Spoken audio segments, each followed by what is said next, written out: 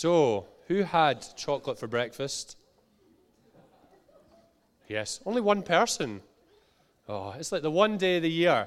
I'll let you into a little secret. Whenever we have people round to the house, after Easter, I'm sure a lot of you are the same, you end up with your mini eggs mugs, don't you? Or the cream egg mugs. And Mary hates these mugs because we've got some Denby mugs that we got for our wedding that we like when we have people. And ooh, fancy, isn't it? I think we've got about 4 left out of a set of 10. 2 toddlers totally does that. But anyway, our Denby mugs are the ones we give when we have people round. But what I tend to do, I'll volunteer to do the tea and coffee. Love, I'll go through and do it. And I'll bring out the Easter egg mugs. And I'll go through with them. And you can see Mary's face going, thanks so much. Oh, I'm raging with you on the inside. So our collection has grown by a couple today. So that's good. So if you ever come round, if I'm serving you tea and coffee, you will get an Easter egg mug. But aside from the Easter chocolate, the bunnies, the egg hunts, the bonnets, the daffodils, the bank holiday, for all of us here this morning, it's so important that we don't miss out why we celebrate Easter. As it's when, and we've been singing about it, as it's when Jesus rose victorious and defeated sin, defeated death, the enemy conquered. After we have a bad day, perhaps, in our week, we would wake up the next day and we'd say, oh, today's a new day. Come on, we can do it. Yesterday might have been tough, but today's a new day. Well, I want to say this morning that it is a new day in light of what Jesus has done. It is a new day. Easter Sunday and rising from the dead brings a new day for each of us for the rest of our lives. That on the cross, Jesus died a gruesome death for us. But on the 3rd day, he rose again. He rose again. We're going to be looking at Luke chapter 24 this morning, 1 to 12. And it's a short couple of verses after Jesus had been crucified and after he had been buried. And the words will be, that was really Scottish, wasn't it? After he'd been buried. The words will be on the screen behind me, and I'm going to pray before we read God's word. Let's pray.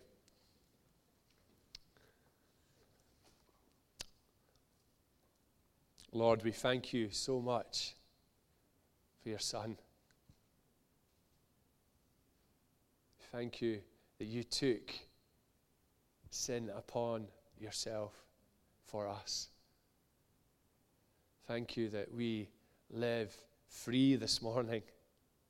And as we recount this event, this historic event, I pray that you will breathe life into us, that you will help us remember the weight of what you went through and what that means for us. So we invite your Spirit to come where you have been speaking to us already, Lord, whether that be through songs that we've been singing or conversations where we've maybe stepped in and we know that you're speaking to us, something's different. Will you increase that? Will your voice be ever louder? In Jesus' name, amen. Amen. So Luke 24, let's read. On the first day of the week, very early in the morning, the women took the spices they had prepared and went to the tomb. They found the stone rolled away from the tomb, but when they entered, they did not find the body of the Lord Jesus. While they were wondering about this, suddenly 2 men in clothes that gleamed like lightning stood beside them. In their fright, the women bowed down with their faces to the ground, but the men said to them, "Why do you look for the living among the dead? He is not here, he is risen. Remember how he told you while he was still with you in Galilee, the Son of Man must be delivered over to the hands of sinners, be crucified, and on the 3rd day be raised again." Then they remembered his words. When they came back from the tomb, they told all these things to the 11, to all the others. It was Mary Magdalene, Joanna, Mary the mother of James, and the others with them who told this to the apostles. But they did not believe the women because their words seemed to them like nonsense. Peter, however, got up and ran to the tomb. Bending over, he saw the strips of linen lying by themselves, and he went away, wondering to himself what had happened. Amen. I want to ask us a question this morning. I want to ask us, what are we on the hunt for? Have we found what we're looking for? I'm not going to sing the U2 song, do not worry. But our souls and the very core of who we are yearn for a purpose. Whether we are Christians here or not this morning, I want to ask us, have we found that? Are we here this morning still searching? Is there a gaping hole? And we're searching time and time again. Are we constantly disappointed? And there's been a few thoughts, a few people have studied and looked into the pursuit of purpose and satisfaction and what we're here for. And I just want to run through one or two quotes because I like my quotes, for those of you that know me. A guy called Edgar Allan Poe, and this is quite a strange one, he says, "The best things in life make you sweaty," which is an interesting quote. I'm a bit unsure about that, but every Sunday at church with a 4-year-old and a 2-year-old is very, very sweaty. Other people say this. Robert F. Kennedy, "The purpose of life is to contribute in some way to making things better." A gentleman called Robert Bryn says, "The purpose of life is a life of purpose." And then there's this one by a man called Douglas Copeland, who says this: "You keep waiting for the purpose and moral of your life to become obvious, but it never does. Work, work, work. No moral, no plot, just production schedules and days. You might as well be living inside a photocopier. Your lives are all they're ever going to be."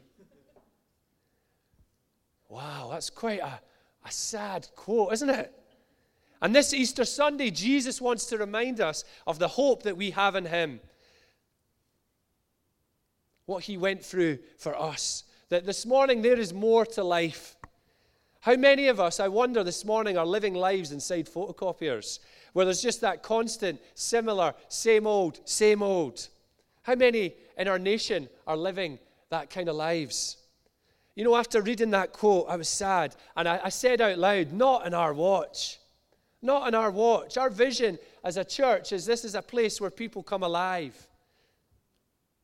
And there's many great churches in this city that share our heart for speaking life into people whose lives are just dry, who are just fed up.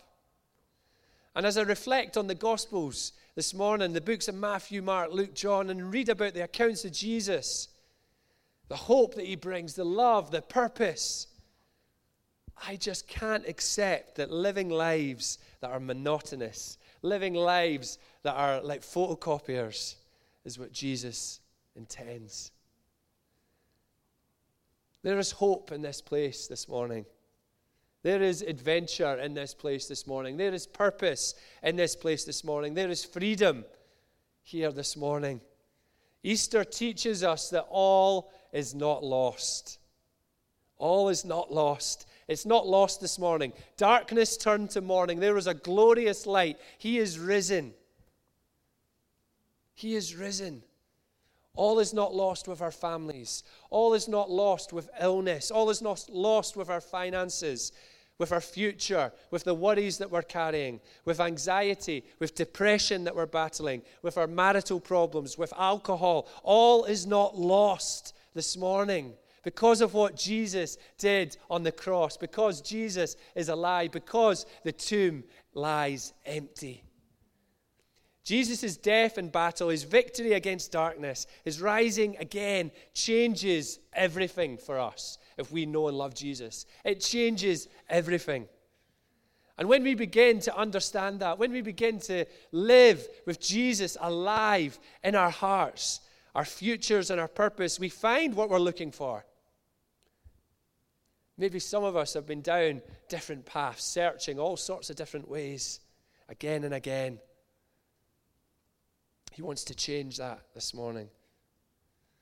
So what does the resurrection mean for us? I want to very quickly do a quick zoom through of some things that the resurrection means for us. Firstly, it means that a debt that was ours is paid for good. A debt that is ours is paid for good. Before I worked for a church, and before that I was a youth pastor, I used to work in a bank, so I worked for Santander. And It was a great job. I absolutely loved it. And there's a couple of instances, a lot of times where customers come in and they'd want to know absolutely everything to do with the bank account they're opening. Every little, those terms and conditions, we get the forms and we sign them, and we never really look at them, do we? We go, aye, mate, yeah, I'll sign there.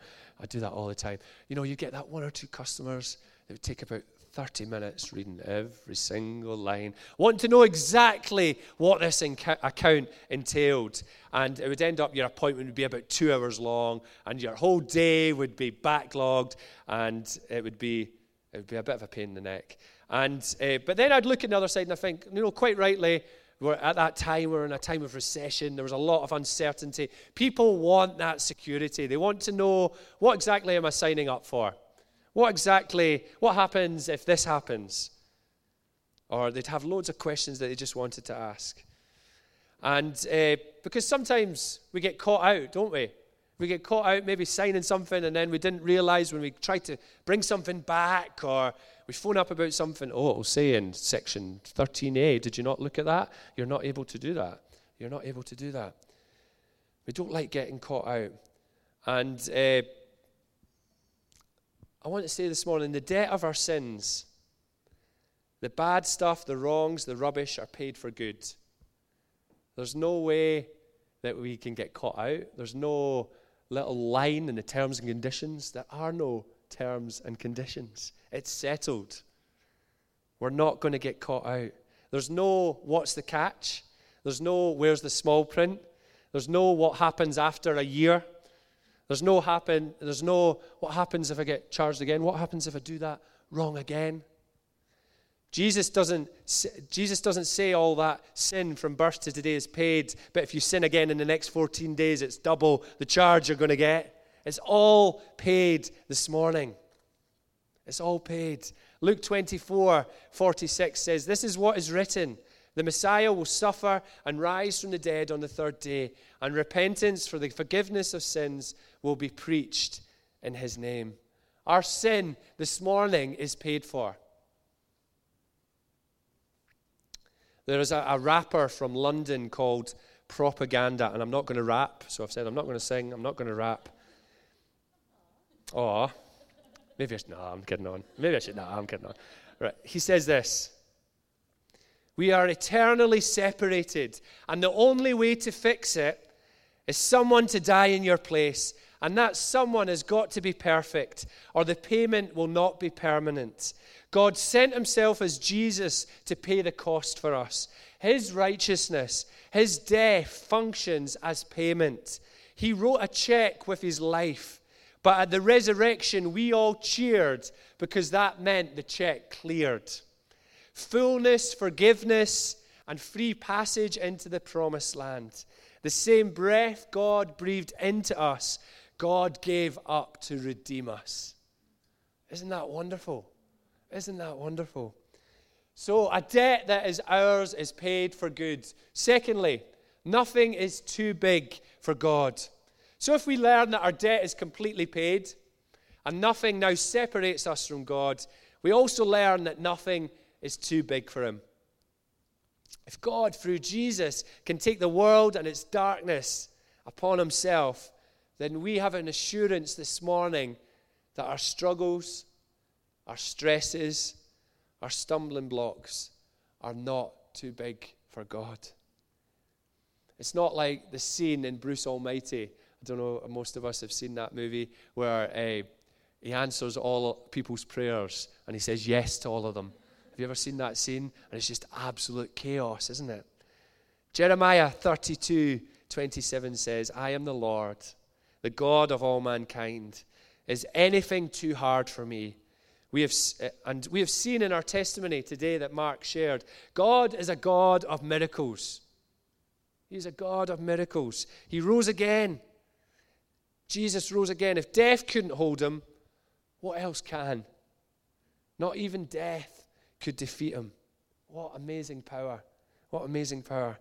I wonder, coming in this morning, maybe some of us have a significant problem right now that we're battling. Maybe nobody else knows about it. Maybe one or two people know about it. but we know there's a stumbling block. We know there's a struggle that just isn't going away. And maybe we're limiting God's size and power because that feels to us a bit more safe or a bit more manageable. God is calling that out this Easter Sunday. Let's go to him. He wants to walk with us in that. If we look at Jesus, when Jesus was on earth and the people who approached him, the healing, the transformation, the change, we've been doing a little study in previous Sundays called Encounters with Jesus, looking at when Jesus met people, what happened. And we see time and time again that nothing and no one is beyond him. He says, come as you are. But he doesn't want to leave us like that. He meets us exactly where we're at. Nothing is beyond him. And the heart of his pursuit is love. It's love. So I want to ask us this morning, what have we got to lose? A bit like the Dr. Pepper advert. What's the worst that can happen? What's the worst that can happen if we say to God, here's this issue. Here's this problem. Here's this thing that just keeps sticking back to me, no matter what I try in my own strength. I want you to have it this morning, God. I want to pass it to you. I want to approach you in light of the resurrection and the marvel of that, but also in the fact that that was for me and that you are eager and willing to be with me in the big and in the small and in the stuff that I just can't shake off myself. I wonder if there's a few of us here that need to do that this morning. And we're going to have an opportunity to pray at the end of the service, and we'd really urge you to take that opportunity. So a debt that is ours is paid. Nothing is too big for God. And then thirdly, we're engraved on God's hands. We're engraved on God's hands.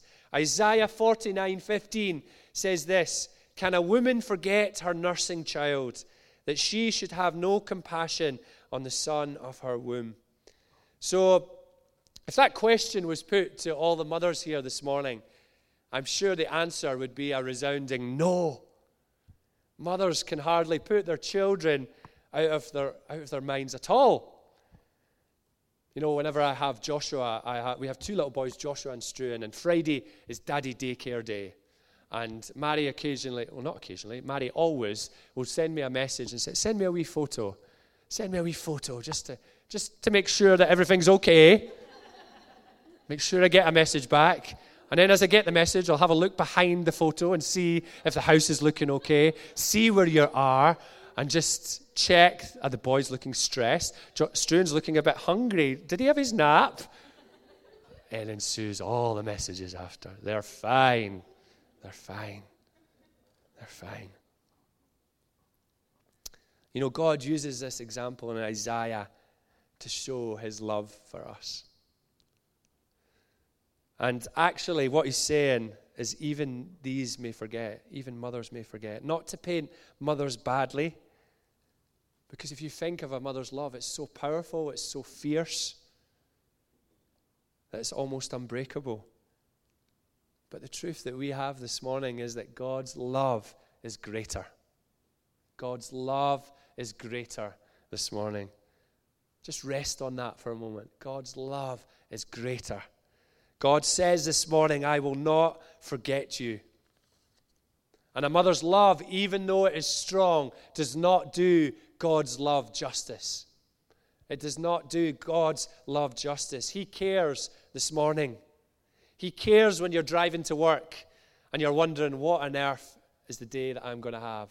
Because I know the meeting that's coming up and I'm scared. He cares. He cares when we're stressing at the end of the month, how are we going to pay that council tax bill? He cares when we're having a baby. He cares when we're doing the shopping. He cares when we're choosing a holiday. He cares when we're tidying the house, walking the dog, full of the flu, struggling. He cares. He cares whether we're full or whether we're empty. Isaiah 49:16 gives a picture of his love. I have engraved you on the palm of my hands, as the same way a scribe engraves onto a stone. It's permanent. There's no erasing. And what Jesus did, being nailed to the cross, shows that to bring us to the Father. He went through pain. and suffering, and he has the marks to prove it. What a wonderful picture of love. What a wonderful picture of God's love for every one of us. We're not forgotten. We're not forgotten this morning. A love so strong that he went through the most gruesome of deaths for you and for me and lived through it for us to live in freedom.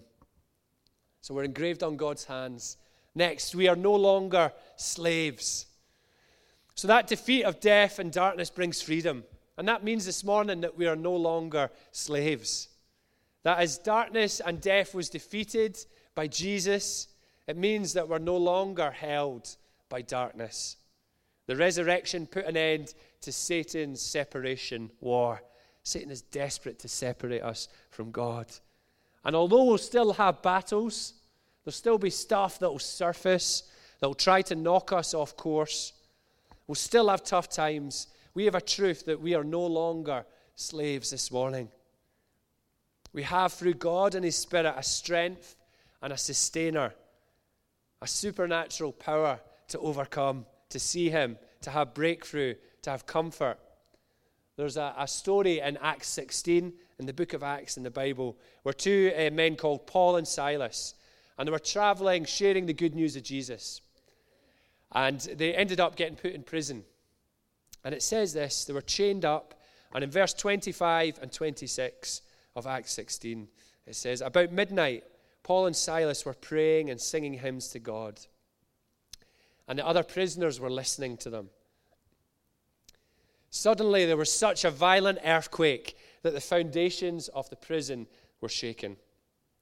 At once, all the prison doors flew open, and everyone's chains came loose. I love that picture. That's the power of God's Spirit at work. The resurrection of Jesus, like the prison story, shook the foundations of the world.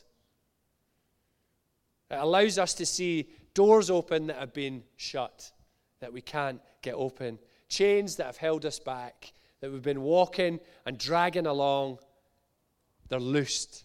They're broken loose. That's resurrection power. Like the dry bones coming to life. I want to ask us again this morning, where have we been slaves to? Where are we slaves to that we need God's power this morning? That we need the doors to fly open, that we need breath of life to be breathed in, that we need chains to be snapped. Maybe it's around anger or fear or our thought life, the idols of money or status or pride. Let our prayer be this morning that we ask God to break it off, that we're no longer slaves. The resurrection means freedom this morning. A new us, walking today full of God's plans and purpose. And we should remind ourselves each day of that. This is a new day. Christ is in me. So we're no longer slaves. And then we have also a deployment of a master plan. A deployment of a master plan. God knows. Right now, God knows exactly where we're at. God knows exactly what we're thinking while I'm speaking. Some of you might be, when is this going to end? When is this going to finish? I need a coffee. I didn't have breakfast. I hope there's some croissants left. Some of us will be going, this is good. Some of us will be thinking, God, you're speaking. You're doing something just now. There's something you're bringing up. There's something you're surfacing that I know I need to bring to you. Some of you will be sitting thinking, what's going on? I've never felt this before. I want to say, whatever we're going through, God knows exactly what we're going through. He knows exactly what we're going through. And, that can be a really difficult thing to hear sometimes when we're in a really tough season. That God is in control, that he has a plan, and that he is good. Even the disciples, the group of people that followed Jesus round, his friends, his buddies that he went and done mission with, who betrayed and doubted and ran. They ran from Jesus. They struggled with it as well. And even though Jesus spoke time and time again of fulfilling what the Father said, and countless in the Old Testament speaking of what Jesus is going to do, they still struggled. But we have a reassurance that nothing surprises God, even when it surprises us this morning. I love when we have no control over a situation, that God has it. I love that truth. I love that security.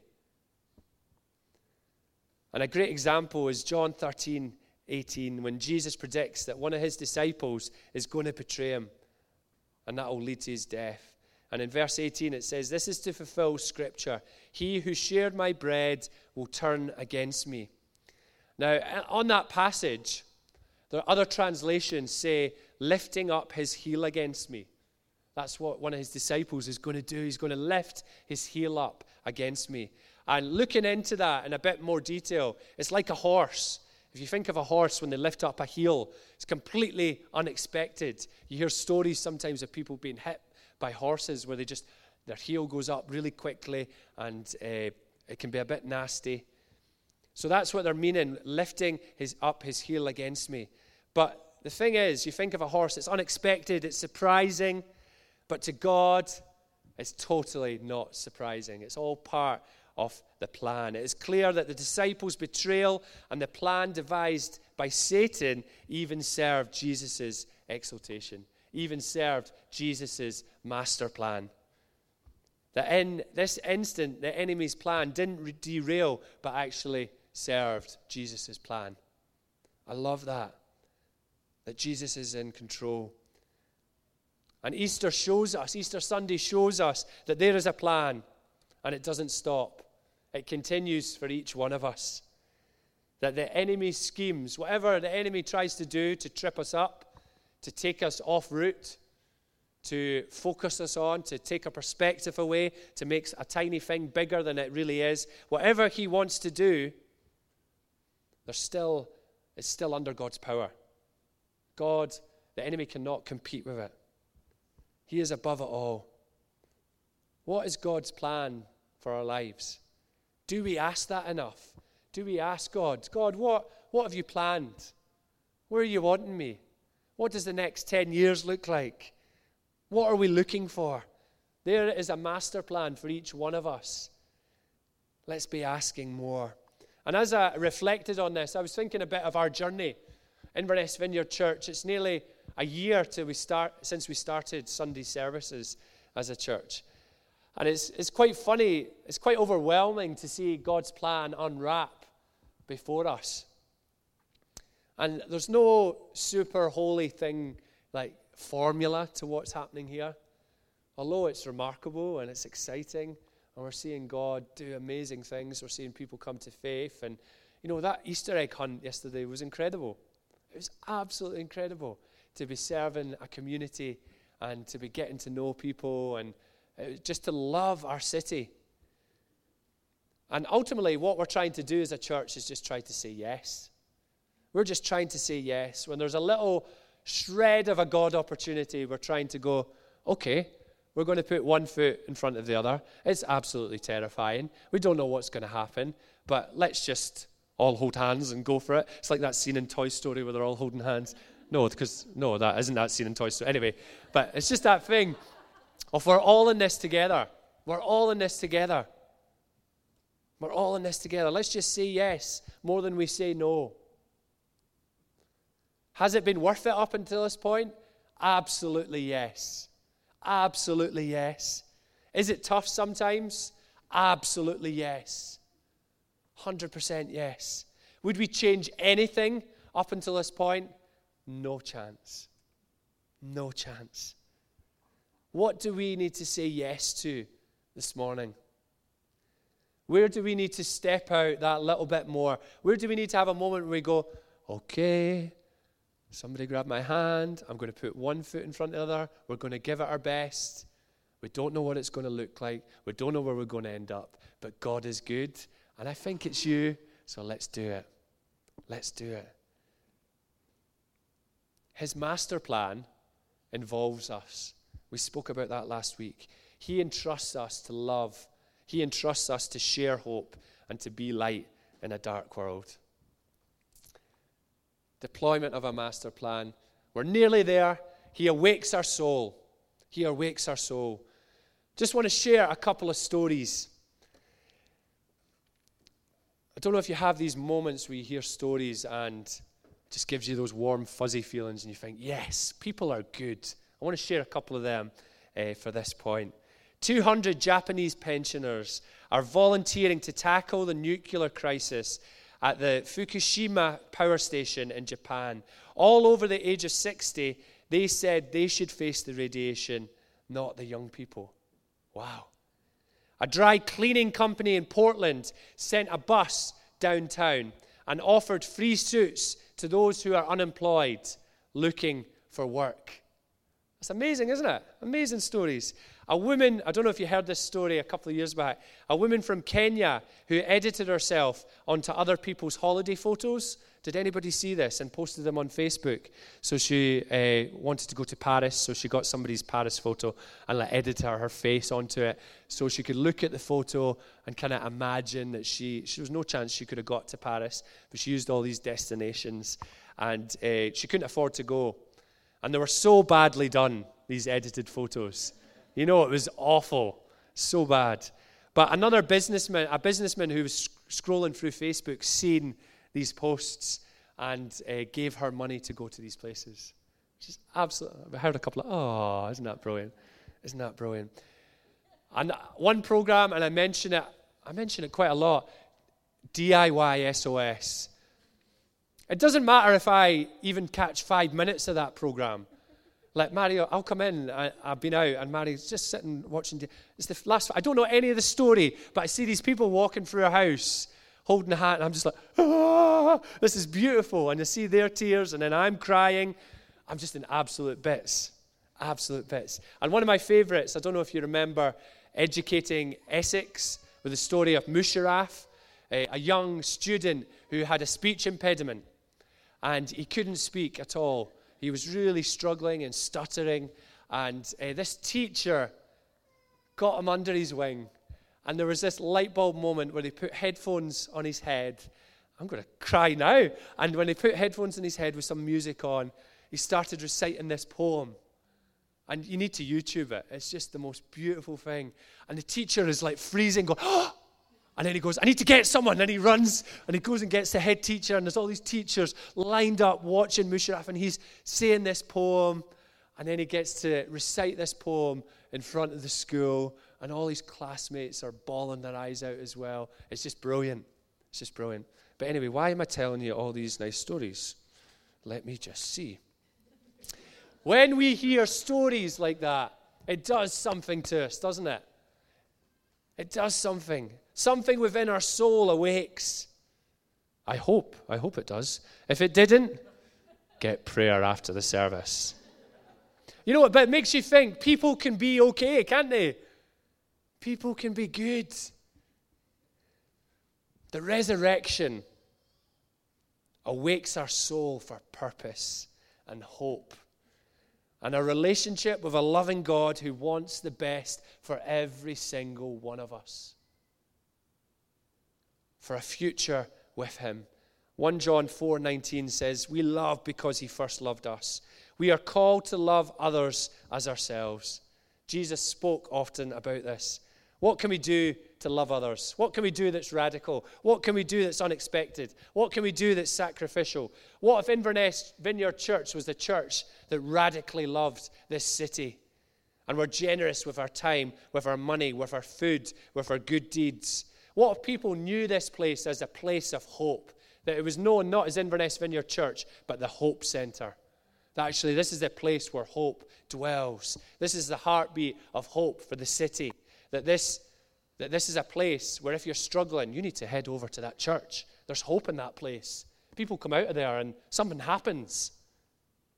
That God would use little old us, awake our souls to the potential of daily little deeds, daily little choices that bring light and life to our city.